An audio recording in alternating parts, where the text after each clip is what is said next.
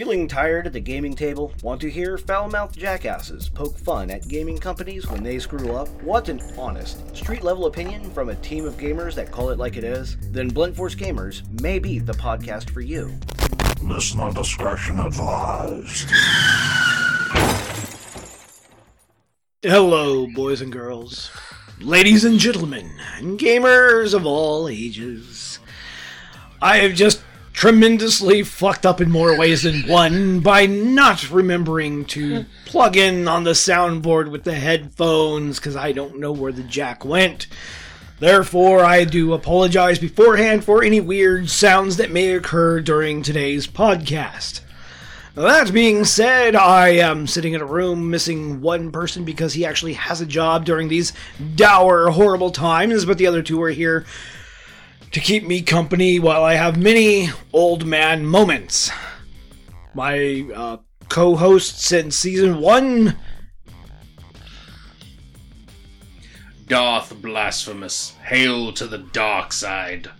And Kazarkan, Lord Dragon. I just confused them both by pointing at both of them at the exact same time. Normally, behind the scenes, I point at one at a time so they know, but I decided to shake things up and give them a taste of what it feels like to be in my head.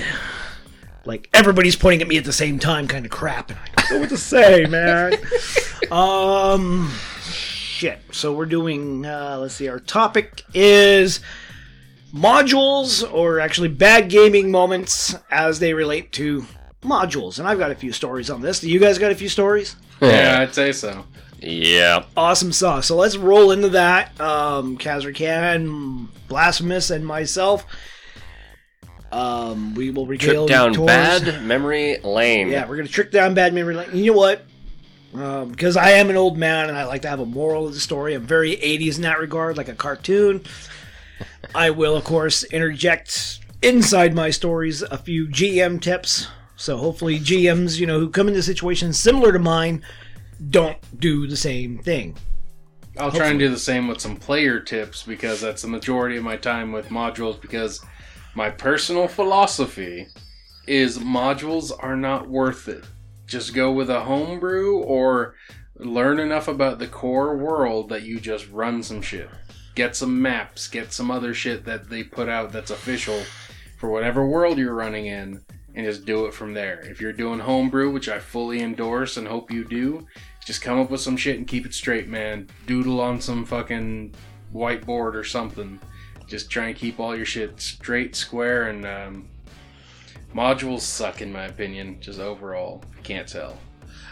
I feel like modules, if they're portrayed right by a talented GM who specializes in them, are phenomenal.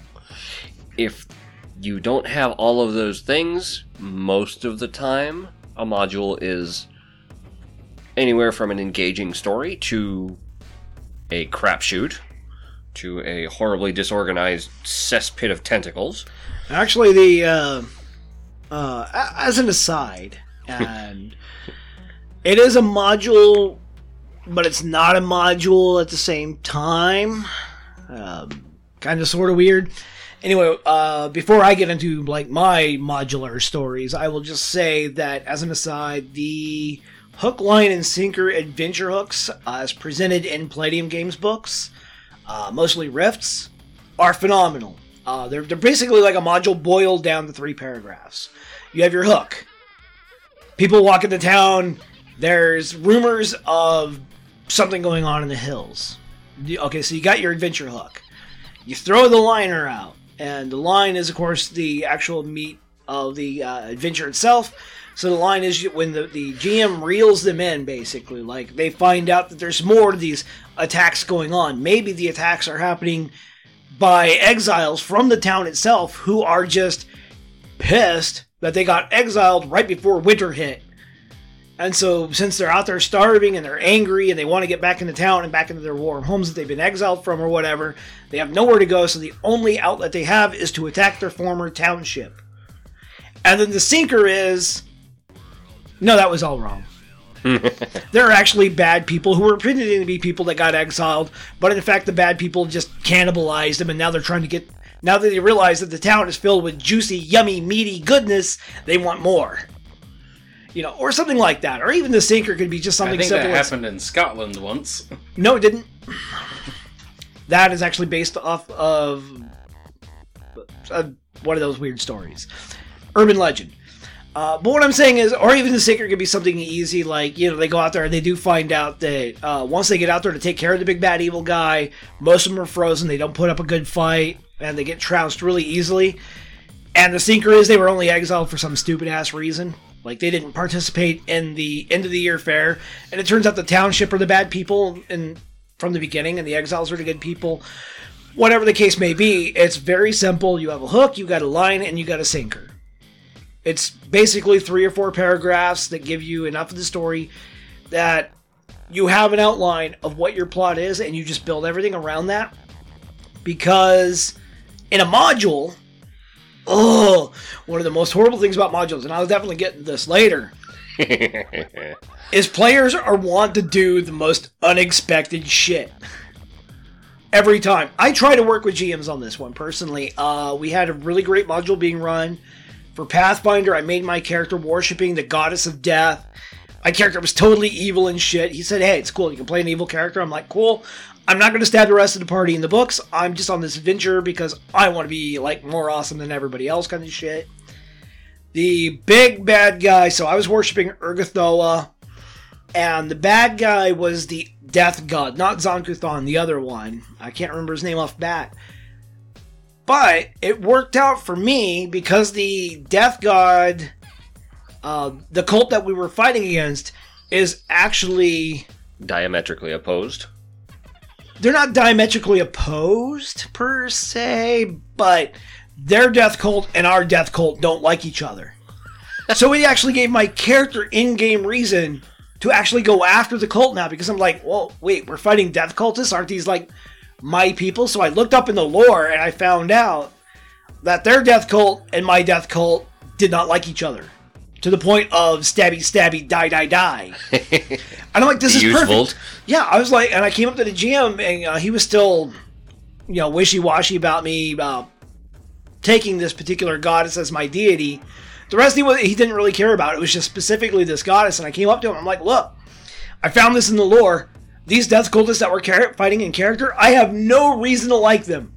It says right here in the book, in the lore, I fucking despise them. I'm going to roll with this. Now I am on board the party with the heroes.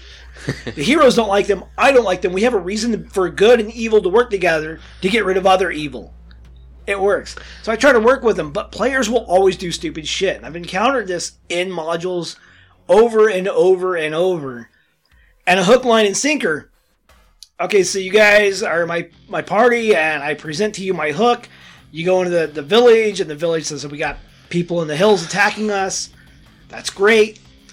And then you decide, I'm going to go talk to the medic of all fucking people. I want to talk to the medic of the village and get some insight what they have to say about the wounds and shit of said villagers. Now, if we're doing a hook, line, and adventure thing, I have to tap into my talent as a GM for improv, make up a medic on the fly, make up their name on the fly, make up their disposition and demeanor on the fly. What they look like, I got to make this on the fly. I got to make out what patients they have, the layout of their clinic, all this stuff on the fly. I have to just make it up.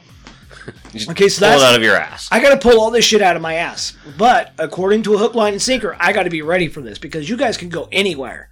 Do damn near anything. But if this adventure is set in a module and they don't have the module has no details on a clinic or whatever, but the town is big enough that they should have some place for a hospice or a care center. You say the same thing, and I'm just like, yeah, you find it, and there's a sign that says closed. The medic is one of the people that's out there. The medic's one of the people out there, whatever.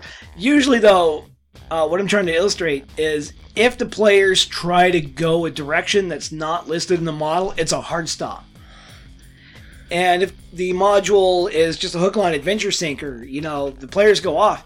The price you got to pay is you got to be able to think on your feet, but there's more room for wibbling and nibbling and dillying and dallying.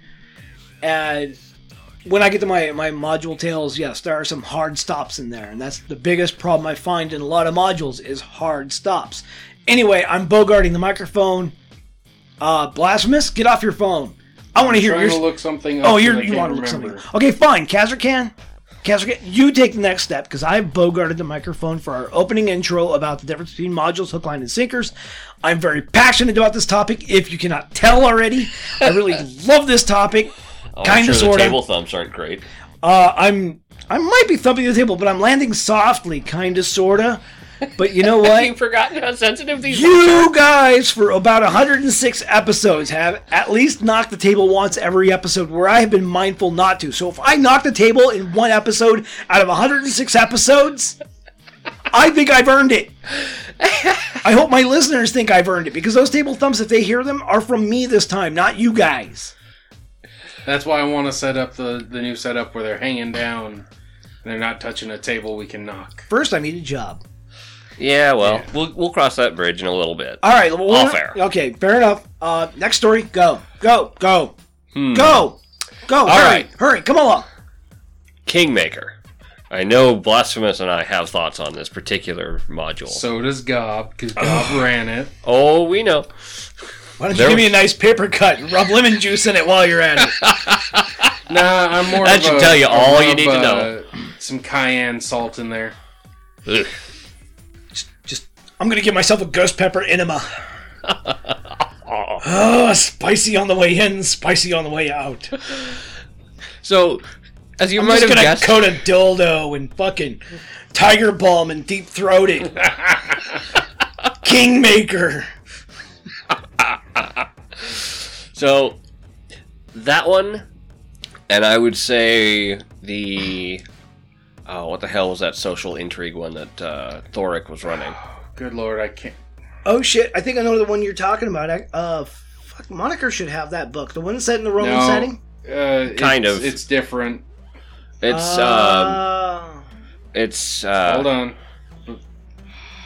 I've got it here because... Oh my god, while he's Googling the name of this, just continue with the story. War of the Crown. That's the one. War of the... Oh, that's the one I played. Actually, I did play in one I liked, and the Steve. Steve was running the game, the short Steve. The one from Philly. Okay. That dude was fucking legit cool. And it was weird to actually see somebody who stood not just like... He was a full head shorter than me. That's impressive. And, dude, if he was any shorter, Wait, he wasn't he also like twice as wide as you? That was after he got his job. Okay. When he first came over from Philly, the dude was like rail thin. I mean, you could pick him up, shake him, and he'd snap in half like a fucking twig. But once he got his job, yeah, he started packing it on. Steve was an awesome guy, though. But speaking of crowns, he ran Carrion Crown. That was the adventure that I was playing my character in, who was a follower of Urgathoa. I was about to say Scoroser for some reason. But yeah, Carrion Crown was actually a good adventure. That's the only good module adventure I've had. So, I've just totally train wrecked your story. I do not apologize. I'm on a sugar rush. Next note, we will not be giving goblins sugar again. I need sugar!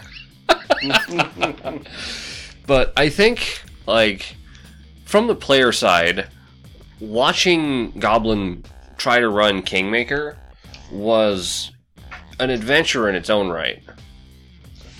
That might be mine.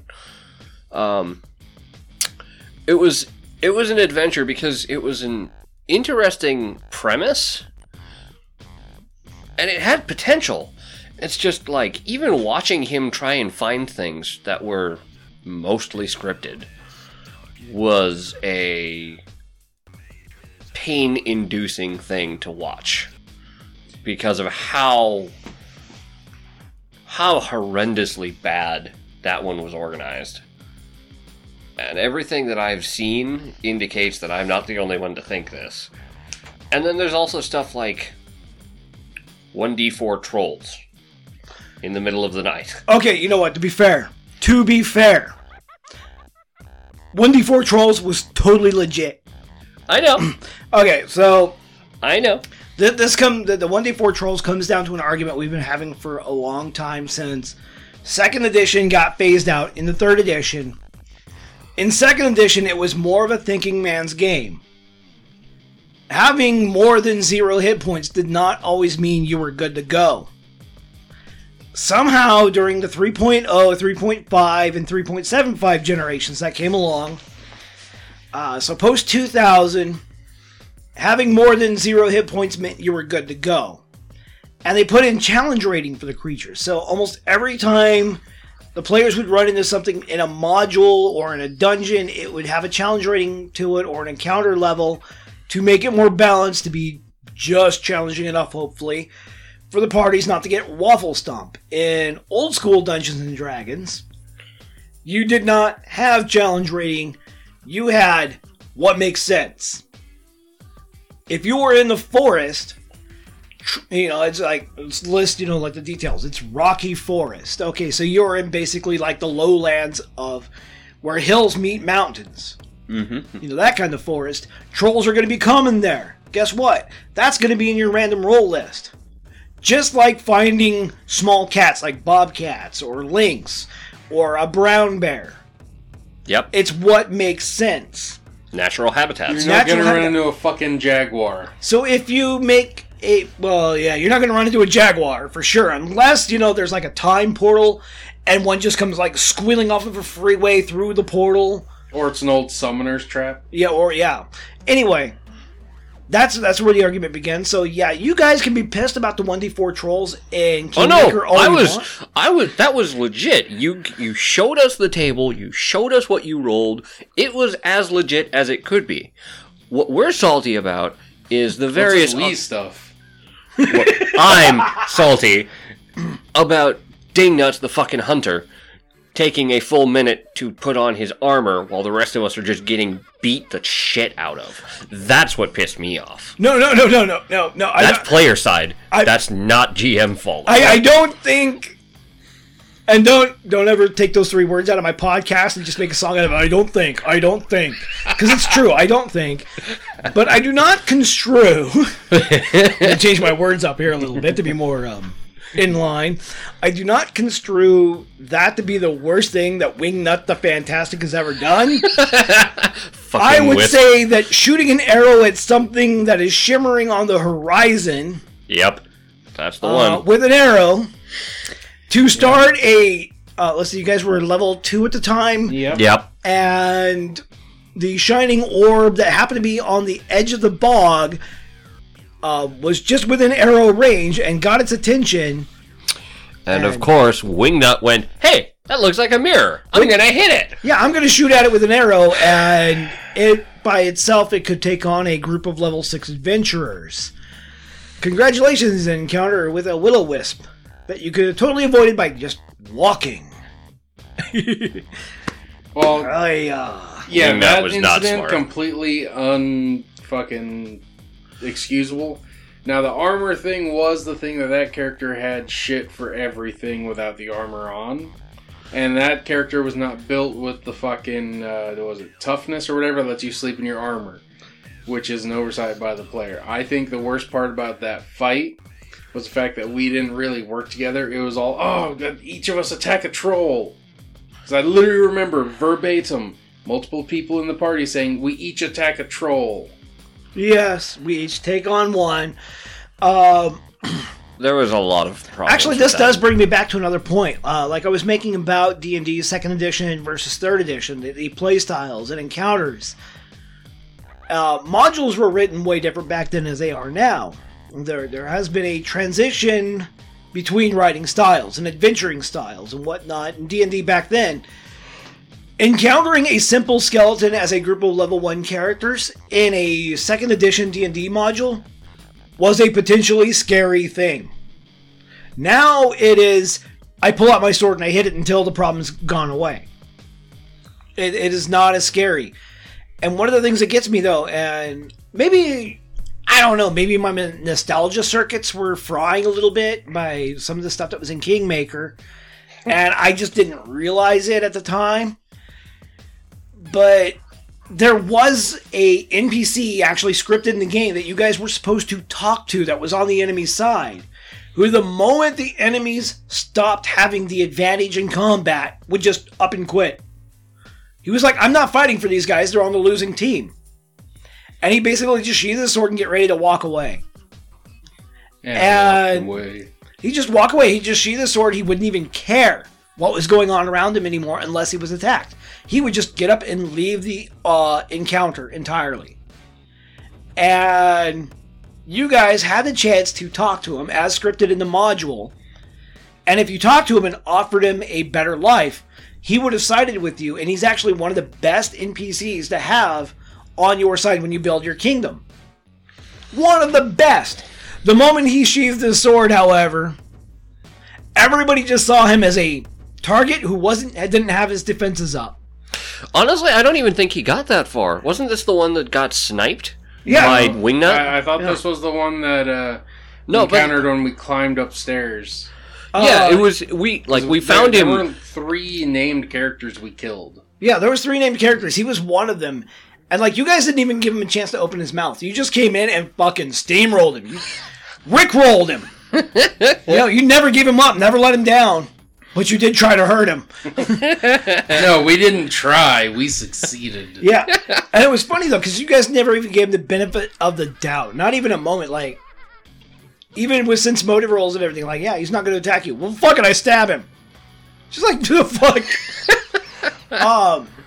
Murder hobo. Yeah, there's a lot of murder hoboism, especially in modern D&D. It did not exist as much in old school D&D. It did exist. It did. Wait, I've got a story. But when it came to modules, it kind of didn't, in a sort of way, in my experiences anyway. Go ahead. So, talking to one of my players, his significant other has been doing a Discord D&D game with some people, and it turns out they're Mormons. Now, I don't hold anything against Mormons usually. +1 underwear. Yeah. But they're doing a super non-combative campaign, which is cool. Run whatever you like, play your style. Yeah, your group, play your style. From the sounds and every rendition of each encounter they go through, they don't seem to have a grasp on what skill checks equivocate out to doing what things. Knowledge history is being used in place of perceptions. So I'm not exactly sure how these guys are doing it, but apparently it's some fucking module that is non-combat. I mean, at that point, it's just learn what your skills should be, because that's. But I'm just saying they're running this out of some module, right? And they're running it completely non-combat. I'm sure there's one out there somewhere, but a big part of everything that is going on is just listening to some of these people. I've gone through my fair share of modules in my short time of gaming, and they all seem to be heavy on combat, and then Man, sorry so people, bored, I have a work schedule I gotta keep, but there's the combat heavy ones, and then whatever the special thing about their whole module is, was that Curse of Strahd or whatever. That's a very popular one. They just did a re-release of it for 5e. Yeah. It's already been released for 5e. Quite a bit ago, yeah. I remember making characters for that. That was an interesting one, and, I remember when Strahd used to be scary. That's the problem, is, a lot of it is, I've seen these images of a comic book character who's, due to my inadequacy and in complete ignorance of comic book lore, it's a white-caped dude who's just... Phantom, I know you're in here. You big fucking nerd. Where's my fucking money? Just barreling down the stairs. And that's sort of become the meme of Strahd.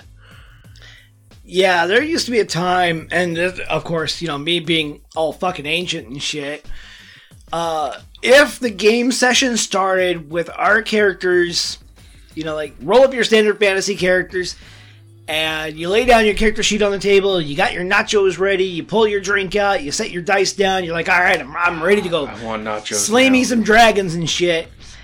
And the GM says, you wake up in a foreign land, the soil feels slightly cold and has a muckish odor to it in the air, and around you is a permeating fog which seems to drag down hope into despair. You're like, fuck no. No. No, I am not going to Ravenloft. You grab your character sheet, you pick it up, and you just rage quit then. Right then. Like, no. No, I'm not going to Barovia. Fuck you, my character's staying back in Greyhawk. That was the response you would get. Somebody would say, oh, I'm running a Ravenloft game, and you would have like 5 people immediately just no. That's because it was so scary it scared the players. And that was the one. And honestly, as a guy who does horror campaigns a lot, that is the response you should have when the GM says, I'm going to run a game session. And a lot of people are like, yes. And you say Ravenloft, and they're like, fuck no. Full 180. I don't want to make 10 new characters because they all die from, starvation or, self-imposed wounds of despair. It was that scary. It was tough. But you'd also have players who were like, Ravenloft? Oh, hell yeah, dude, that is challenging. Set me up. These are the same guys who, years later would find a console game and just rank it up to hardcore. It's like, oh yeah, first time playing Doom, let's just rank it up to Demons of Hell. These guys, the people who play Ravenloft are basically Doom players who just crank it to 11. Yeah. So they're the ones who hate how most modern games you have to unlock the higher hardness levels. Yeah, because they got to play it through easy mode first. They're like, fuck no, dude, I want the full challenge first. Yeah, I mean, that's definitely a thing. And that leads me to my other point, if you don't mind me interjecting here. Yeah, go ahead. Go for it. So, part of the thing with modules is, especially when you get into a horror module, because I've been looking at them. I've been looking at them hard. Oh, hard. Trying to gain some inspiration for my own horror adventures. Hard, like a refrigerated cucumber. Is just trying to find the correct way to describe and read off and to sequence everything. And man, it is just so hard. Like, think about it, you go through and you do this big setup for a horror adventure. It takes one side joke, and the entire session just goes to shit. Well, that's part of the balancing of horror, serious though, campaign. Is with a serious campaign or a horror campaign, you do need moments of levity and tension breakage. Doing a straight horror campaign, especially if you're doing one that's like 4 to 6 hours, maybe even an all-day 8-hour session, it does. It gets very tiring for both the GM and players to maintain that level of just anticipation for hours on end. Sometimes you just need to haha. Sometimes it's the squirrel that snaps a twig, and everybody's like, okay, now we all feel stupid. It was a fucking squirrel. If it's a well-timed joke, all the better. But sometimes it's just going to happen on its own. Now, as far as modules go, and of course I'm going back to referring to 2nd edition D&D, Athos was right behind Ravenloft when it came to levels of hard. And these are the first modules that I started playing, so I'm going to start there real quick. Number 1...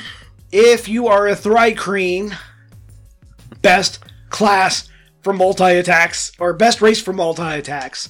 If you're a Thri-kreen monk, you are fucking set. Yes! But if you're playing a Thri-kreen, and you're playing in a module, and you beat up a bunch of bad guys, and you rescue a young elven maiden, don't eat her. Unfortunately, the problem for Thri-kreen, the bug people, is elves are a delicacy. And here I have a delicacy sitting on the ground, knocked out, and all I need to do is just turn the head sideways 90 degrees, and I have a meal ready to eat. It's a delicacy, all for me. And no one else is going to challenge me, because none of them are going to want it. The only party member that said anything about it was the mule. He was just like, that's gross. And I'm like, you do you, dude, I'll do me. And he's like, fair. So I wasn't going to harp on his culture, he wasn't going to harp on mine. We had an agreement. So I ate the young elven maiden because she's a delicacy. Man, this is like finding caviar on a deserted island. I'm hungry and this is a shitload of protein and it's fancy and expensive. I'm going to eat it. And the rest of the module crumbled after that because it turns out that she was the MacGuffin that we were supposed to take to an elven encampment and trade into a prince because she was the prince's sister. And then we would get the big reveal for the adventure from that point on. Whoops. I ate the MacGuffin. And thus I had killed an entire 48-page module in just nom nom nom nom. So taking the bicycle all the way back to the beginning, this was a hard stop. And the problem is there's no setup in the module whatsoever to stop this. This is Athos. There are bug people who eat elves, but nowhere in the writing of the module did the original author go, if there are Thrycreen in the party, take these steps if they get hungry. There was none of that. So, since there was no roadblocks, I ate the MacGuffin. She was tasty and went great with just a little bit of paprika and garlic. I mean, that's definitely the big thing of modules is their limitation. And yeah, I've discussed it with Narcissus and a couple other GM people I know about modules and how the best way to do it, especially if you have a regular schedule, is just to constantly be reading and rereading and having a fucking notebook full of notes about all the little shit. That way you don't have to go spooling through the modules. You spool through your own notes and books, and that's where you've got all your shit, collated in a way that makes sense to you. Because it's pretty much like fucking memorizing the test booklet for fucking your SATs. Which is hard fucking core, but if you want to do a module and at least have all the shit down to pat to where you're practically pulling it out of your fucking head instantly like a fucking math problem, that's the shit you gotta do sometimes. At least from my experience. That's why I still prefer, as I've said, rolling homebrew, because I make shit up on the fly. I think though, and from the player side also, and this is more of a lesson to other players, and going on what you just said here, to read and reread and familiarize yourself with the material. And not so much as a lesson into that, but still kind of related to it as another Athos campaign, because shortly after eating the elf and whatnot, actually there was another game I got into a few months later, I decided to try my hand at being a paladin. Paladin! Well, I've heard a lot about lawful stupid, so I was trying not to be a lawful stupid paladin, but more of a compassionate, generous kind of soul. The guy who would actually inspire hope in a desolate, horrible, sun-baked world. Because... a paladin. Right. As it's intended. Unfortunately, there was a law in the town where you could not buy metal weapons, or armor, or shields, between the sounding of the first bell at noon and the sounding of the second bell at 6 p.m. Weird law. Okay, 6 hours out of 24 I can't buy metal weapons, but once I hear the second bell chime, I can do it all I fucking want? Crazy ass law. That's like going, okay, you cannot buy alcohol until you're 21, and except for the months of February, March, and April, you can buy all the alcohol you want. Stock up then. Just, what? What? It doesn't, what? And so it's a lot, it makes absolutely no sense. But I wasn't listening. So this vendor comes up, a street peddler, he's like, hey, I can sell you this long sword. And I'm like, I have enough bone chits for that. You know what? I will buy that sword because it will help me with my adventures. And if I do more damage and have a better weapon, I can better help my party. Awesome sauce. Path to hell, but paved right? with good intentions. But I wasn't listening to the stupid intro with the laws and all that crap. Who needs that? Whoops. So I bought the sword, and of course, the guards come up, they start to arrest me, and being lawful stupid, because I admit it. We all have to start somewhere. I immediately jammed the sword into the ground in front of me and held out both hands and told them to go ahead and manacle me, and I was prepared for trial to face their justice.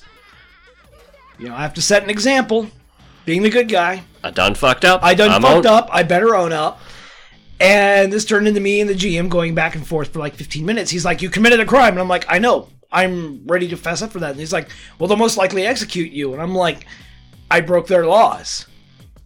And I'm a paladin. If I die, I go to heaven. Where's the punishment in that?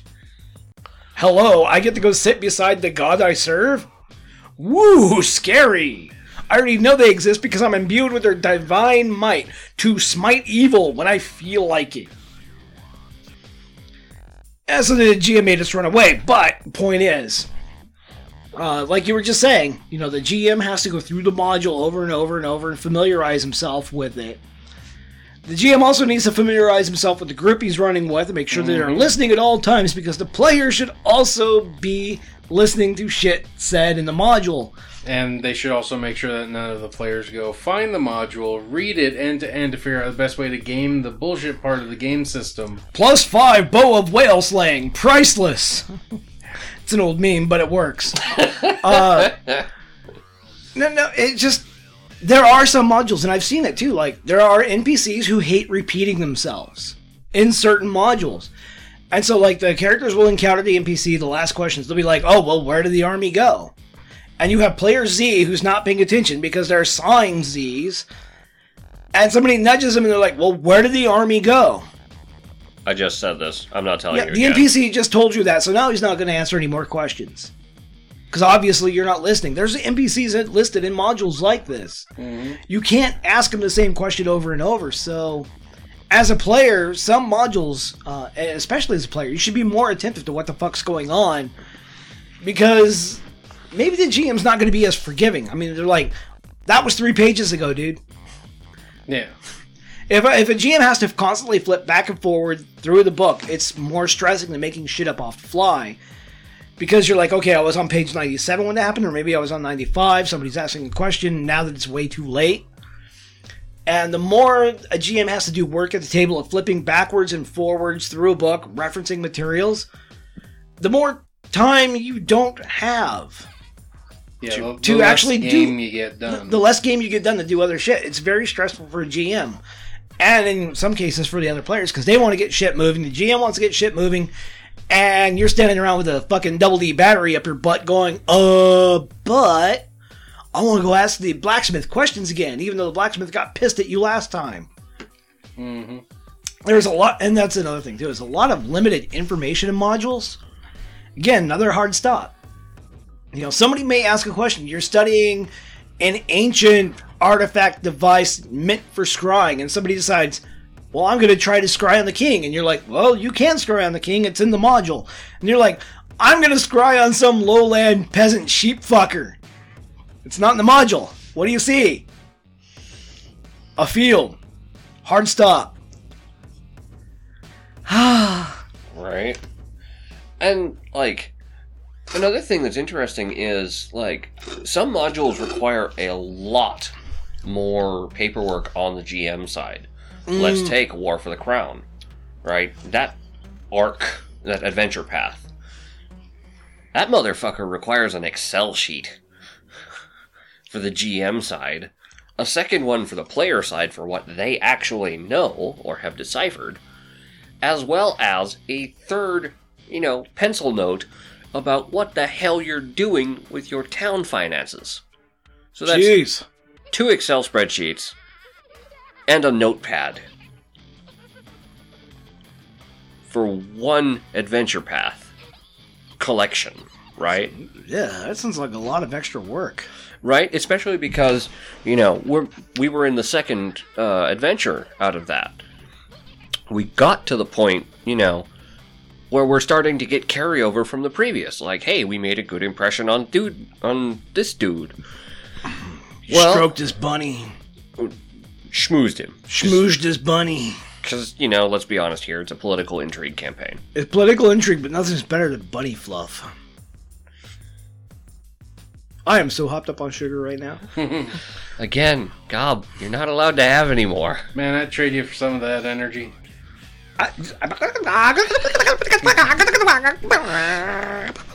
But continuing with this... Dude, I'm actually starting to get warm, too. I blame you. We got, we were starting... Because we finally moved into the area where this motherfucker lives that we had schmoozed previously. He's already still buddy-buddy with us, and there's still carryover from the previous module that...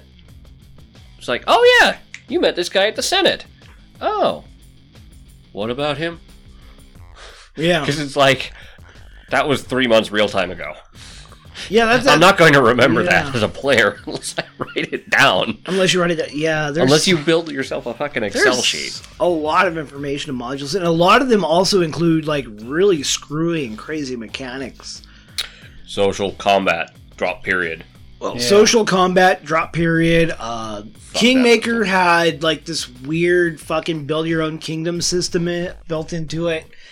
When you had to like slot people into certain areas that make all these weird rolls like once every 2 weeks in game time. And then like X amount of time when the characters were off adventuring, and it's like, you're supposed to be ruling this place. You are the leader. And then you leave for 3 weeks at a time.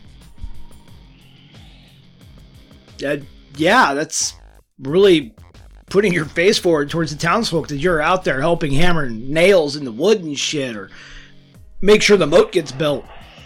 So ridiculous. All your followers know is you toddle off for 3 weeks out of 4 every month. Just like, I am the leader of this communication, I am the future king, now I'm going to go away for a majority of the month to do stuff that you can't know about. I'll be back in 3 weeks to tell you for a week what you should do next. And then I'm going to leave. Again. Because I'm your leader. Like, wow, that makes so much sense.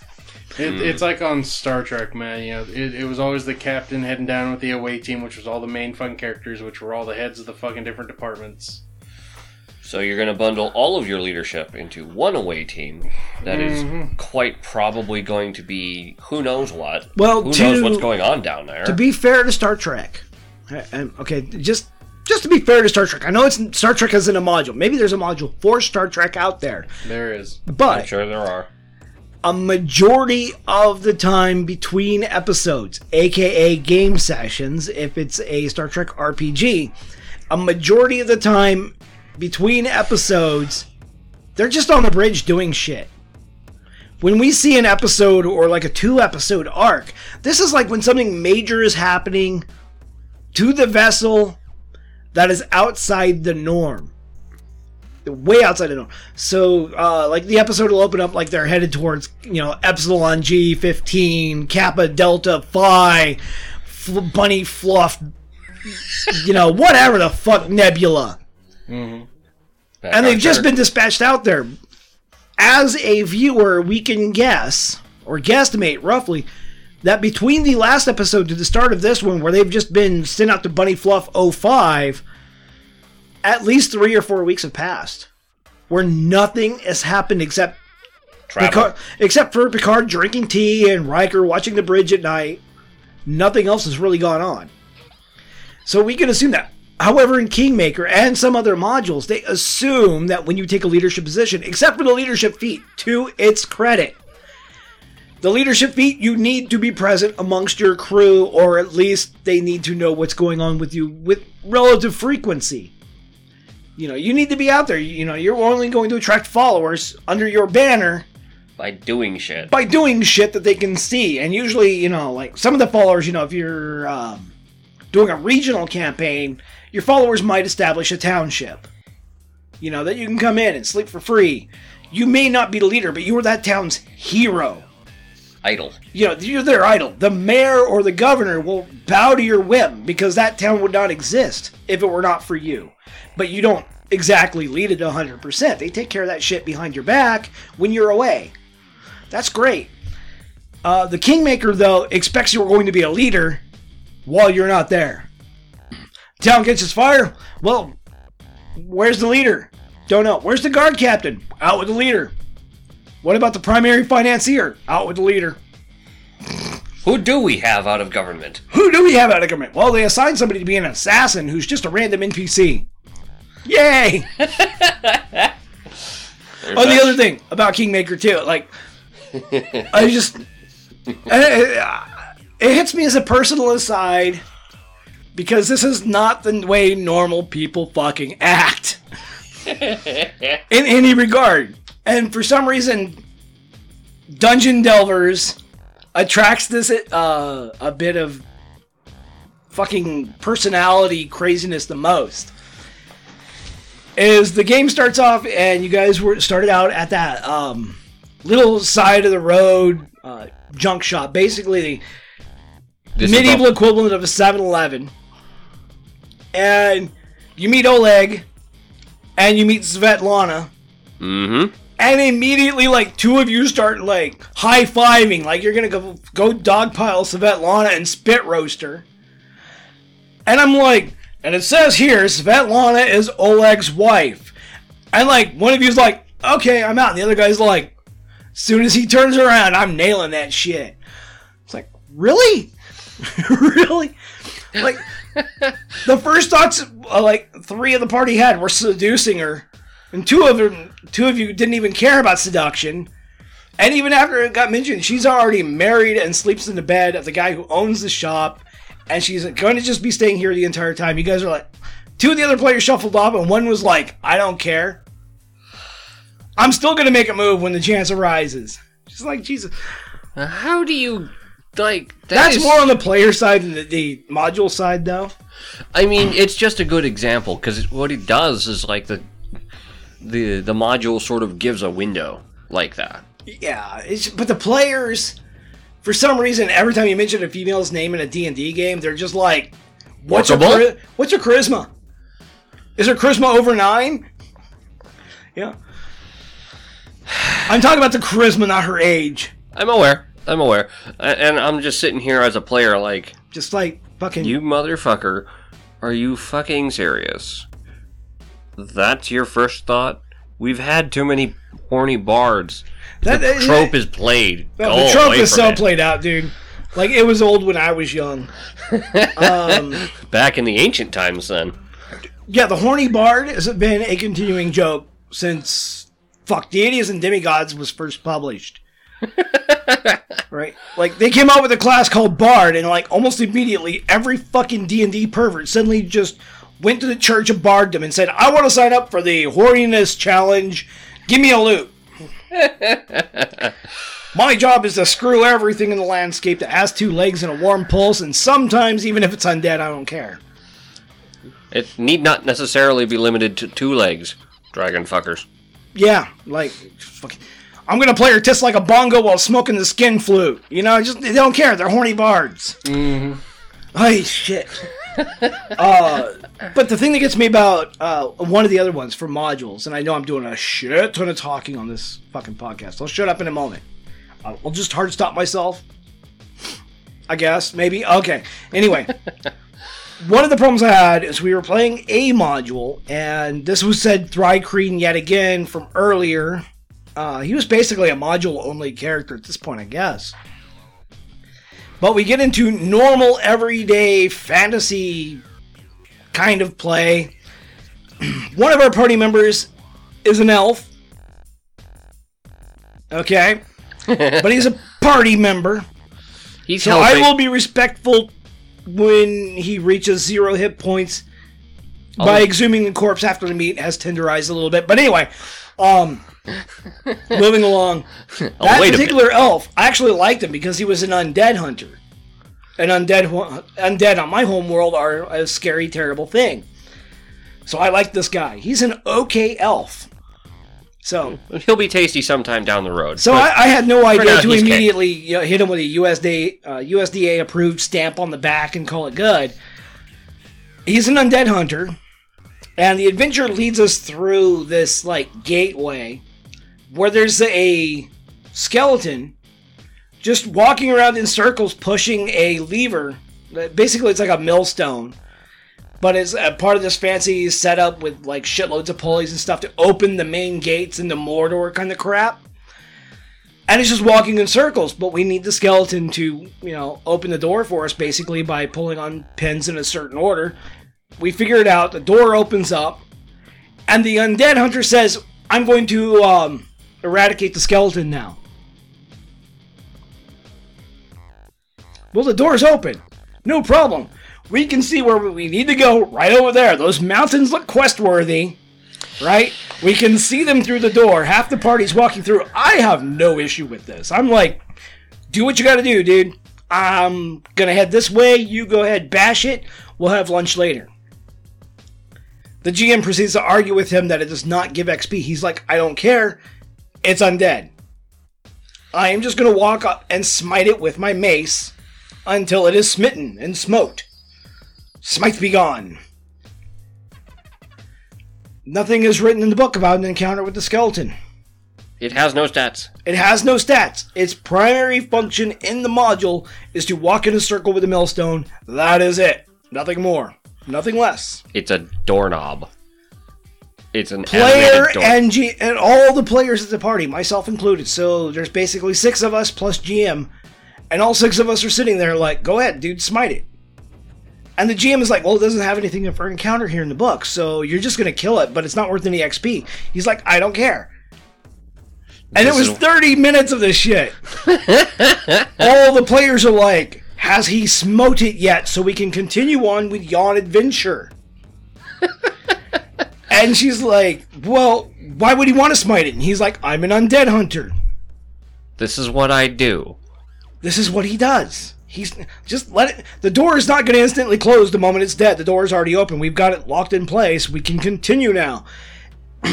This is a lesson with a module that did not need to extend to a 30-minute argument between one player being backed up by 5 other players and a GM going, well, there's no encounter. They had a 30-minute fucking argument, if I did not say that enough times already.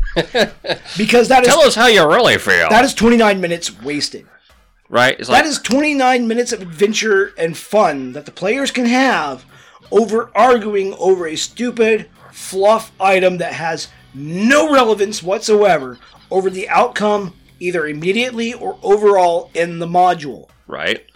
Let the undead hunter kill the undead, continue on. And with a hard stop in a module, if it does not affect anything else in the module, if a player says, I walk out in the forest and get a stick, and it has no relevance to anything else in the module, to let that player have a stick, let them have a stick. Yes. If it's not going to cause irreparable harm to the module, to the story, to the players down the road, who knows? Let them do it. Yeah, just let them do it. And this is one of the things that I find hard about modules, is a lot of modules will have hard stops in it. And players are always want to do stuff that falls outside of the paragraph. If it has no problem to anything else in the module, if the player wants to buy a fucking leather pouch made of elk hide... Okay, there's probably a hunter that's doing that. Yeah. Just, like, that way. Yeah, whoopity shit. Let them go shopping. Like, Yeah. That's sort of a discussion on, like, aesthetics, right? You're doing something and you're oh, hey, this looks cool. Does it have any stat bonuses? No. It still looks cool. I want it. Yeah. That's it. That's the discussion end. That stops right there. And, he didn't say it, but I'm willing to say it on his behalf, is he was just playing his character. And Right. I know when an individual says that about their own character sheet, it's usually a cop-out, but I think it's more relevant in this case for me to say it on his behalf, because he really was playing his character and it had no impact on the game overall. It was something that defined his character, and to walk away from this situation would have been outside the boundaries of his roleplay. Yeah, well, it would have been outside the boundaries of the concept of his character. He's Right. an undead hunter, there's an undead, and if he's just like, oh, well, it's not going to give me XP, I walk away. It doesn't matter. Yeah, it's XP like, is irrelevant. Yeah, it's I mean, now that this little skeleton has served its purpose, it's opened the door for us with our help. It no longer needs to exist. Yeah, we solved the Because puzzle. I hunt these things. Well, the funny part is, though, is the outcome overall would have been exactly the same if 29 minutes of argument was taken out of the whole situation and he just said, I killed it. I'm going to go over there and I'm going to beat it. She says it's not worth XP, and he's like, I'm an undead hunter, and she's like, fine, you kill it. Continuing on, 29 minutes have been saved. Now, the situation would have been exactly the same if he had just, sheathed his sword and said, okay, I continue on with the rest of the party. The outcome would have been exactly the same as if he walked away or killed it. Yeah. And So there's no point in arguing. And if it's being true to character, because it's like, that's the better phrase, is being true to character. Yeah, he was being true to concept. And it's what my character would do as a cop-out, but being true to your character, that's properly being a thespian. Yeah, he was being properly true to the character. And as far as I can tell, and this is, one of those moments where a GM needs to know when to let shit slide or when to improv, because there's hard stops, like I've mentioned before, in modules. This is a case where the GM should have said, okay, done. You killed it. Continuing on, 29 minutes has been saved. You go into the mountains to do adventuring. A lot of modules don't seem to incorporate this, but it's also up to the GM themselves. And a module is a great way to start. Don't get me wrong on this. There are a lot They're great jumping boards. There are these tiny little modules. They're hard to find now. A lot have been printed by like Green Rodent Press, Gopher Games, and various others, smaller companies, back when the OGL first came out. And they were these tiny, like, 10-page modules. Super easy adventures for low levels, like level 1 through 3. And these were, like, awesome springboards, because there wasn't too much information for a GM in there, but at the same time, there was a lot of room where they said, well, if the players want to run off and do this thing instead, here's an opening. And at the end of it, there would be, like, a couple of paragraphs about future story ideas based on this module. They were basically springboards. Yeah, and that's a really clever thing. And, a module is a great spot to start for a fledgling GM if you can sort of wrap your head around the world, right? If you can wrap your head around it, running a module or two just to get your feet wet so you have an understanding of what the hell is going on being a GM, fine. Yeah, I just went straight for the fucking deep end. You did. I mean, you did. More power to you. It's not for everybody, but there are plenty of people out there who make a module sing. Well, there's one thing, though, that I need to say on behalf of both of you and any GMs out there who may be listening, is even if you're afraid of a module, even if you have a bad experience in a module, either as a player or a GM, as I want to say, it's only a mistake if you don't learn anything from it. And if you run a module and it goes completely balls sideways, and you just wish to God that somebody would put feral wolverines in your eye sockets and shake your skulls until candy comes out, that's great. Take it as a learning experience. That module was that terrible, but not... Why was it that terrible? Why was it that terrible? What made the module unplayable? Why did your players not like it? Where were the stone walls at? Where were there loopholes in the combat systems? Anything like that. Analyze it and go, okay, what made this module bad? I, as a GM, should not replicate, so I'm going to improve. Right? And this goes both ways. Yeah, it right? does. You analyze the bad. Yeah, I analyze the bad. Now you've got the bad pile. Now you can look at it over on the side and be like, okay, now there's all this good stuff that I liked. That's not me. I mean, this guy over here, Captain Deep End. Hey, what can I say, man? I took my water wings off, tossed them at the side of the pool right next to my juice box, and was like, fuck it. What are we at for time? Because I know I just have not shut up. Yeah, we're getting there. We got enough time for some final thoughts. All right, you know what? I'm just going to leave final thoughts to you guys because I have just not shut up, and I am on an extreme sugar rush right now. Again, Goblin, no more sugar. That's all right. We'll let you play with your chainsaw outside here. It was that fucking lemonade, dude. I don't know what it was like super sweet. Natural then lemonade. You followed it up with an orange Fanta. No, the Fanta, it's got like some sugar in it, but yeah, no, it's that lemonade. It's one of those things where the ice cream isn't as sweet because the chocolate sauce you put on it is like sugar and a bit of chocolate. Something like that. Anyway, you guys, so take it. I just want to go with my bit real quick. So I'm sure we're just repeating ourselves at this point, but I am firmly in the middle ground, I think, when it comes to take something but make it your own. If you want to take a setting, a list of names and places from any other genre or anything and use that as your jumping off point to make your own module-like contraption, do it. I am fully in favor of people creating their own worlds and doing homebrews, and I'm cool with people taking modules going, well, the first book was fine, but book 2 introduces all this cityscape learning bullshit, and I don't want to do that. So you know what? We're going to go our own way, and we're just going to start from Module 1, then I'm going to make it up from that point onward. And really the best thing I can say, especially as a GM, is just keep going with whatever works for you and whatever your players respond to. And as a player, sometimes you got to slog through a bit of shitty module to get to the fun parts, but God, sometimes it's not worth the slog. It's, module reviews, right? Module reviews are a thing it's worth looking at before you go, hog wild and buy the books for it. It's worth investigating whether or not other people have had positive experiences more than negative experiences. Like, I'm going to use the Steam review system, which is basically just the more people shove their word at it, and it just sort of tabulates on an average. Even something that simple can tell you a lot about a module, and, like Blasphemous has said, you kind of have to make it your own. You have to make it thrive, and that's where your DMing skills are going to shine. Or flop. And that's something to be mindful of. A module is a great jumping point, and sometimes they have pretty good stories. But the caveat is that there's more work involved on everyone's part to keep that a fun and workable thing. That means players taking notes. That means GM taking notes. That's, all sorts of similar stuff.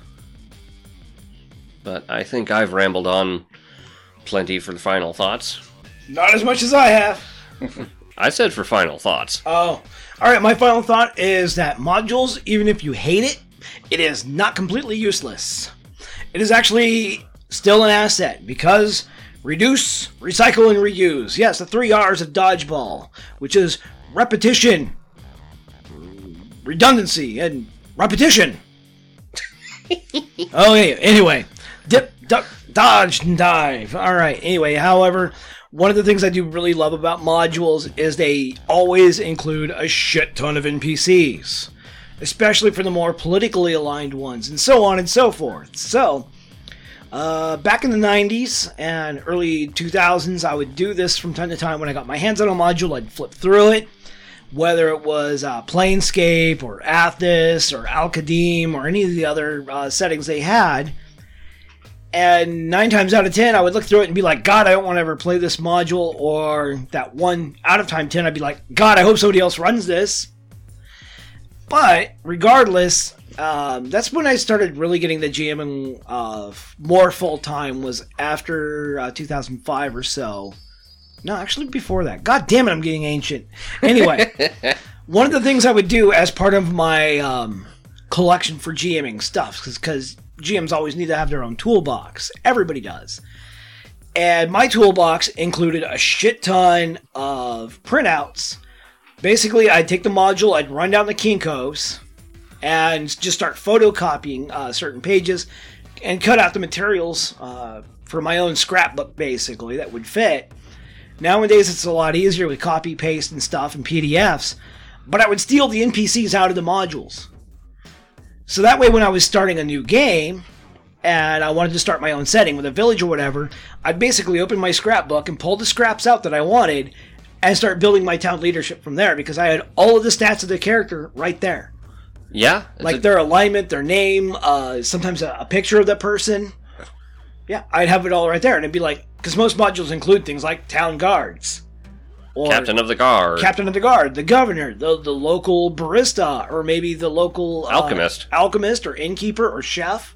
Engineer. Blacksmith. Yeah, so basically I had a scrapbook filled with townsfolk, from cobblers to town guards. So, even in these modern times, if you stumble across a module, or you know somebody's got a PDF of it or whatever, feel free to copy-paste the NPCs in the module, put them in your own scrapbook, so that way when you're doing your own world building, even the modules that you bought will get reused, and you'll be able to just like swap names around and still have all the stat blocks right there ready to go. Pow! That's my final thought and a pro tip to make modules continue working past their expiration date. Sugar!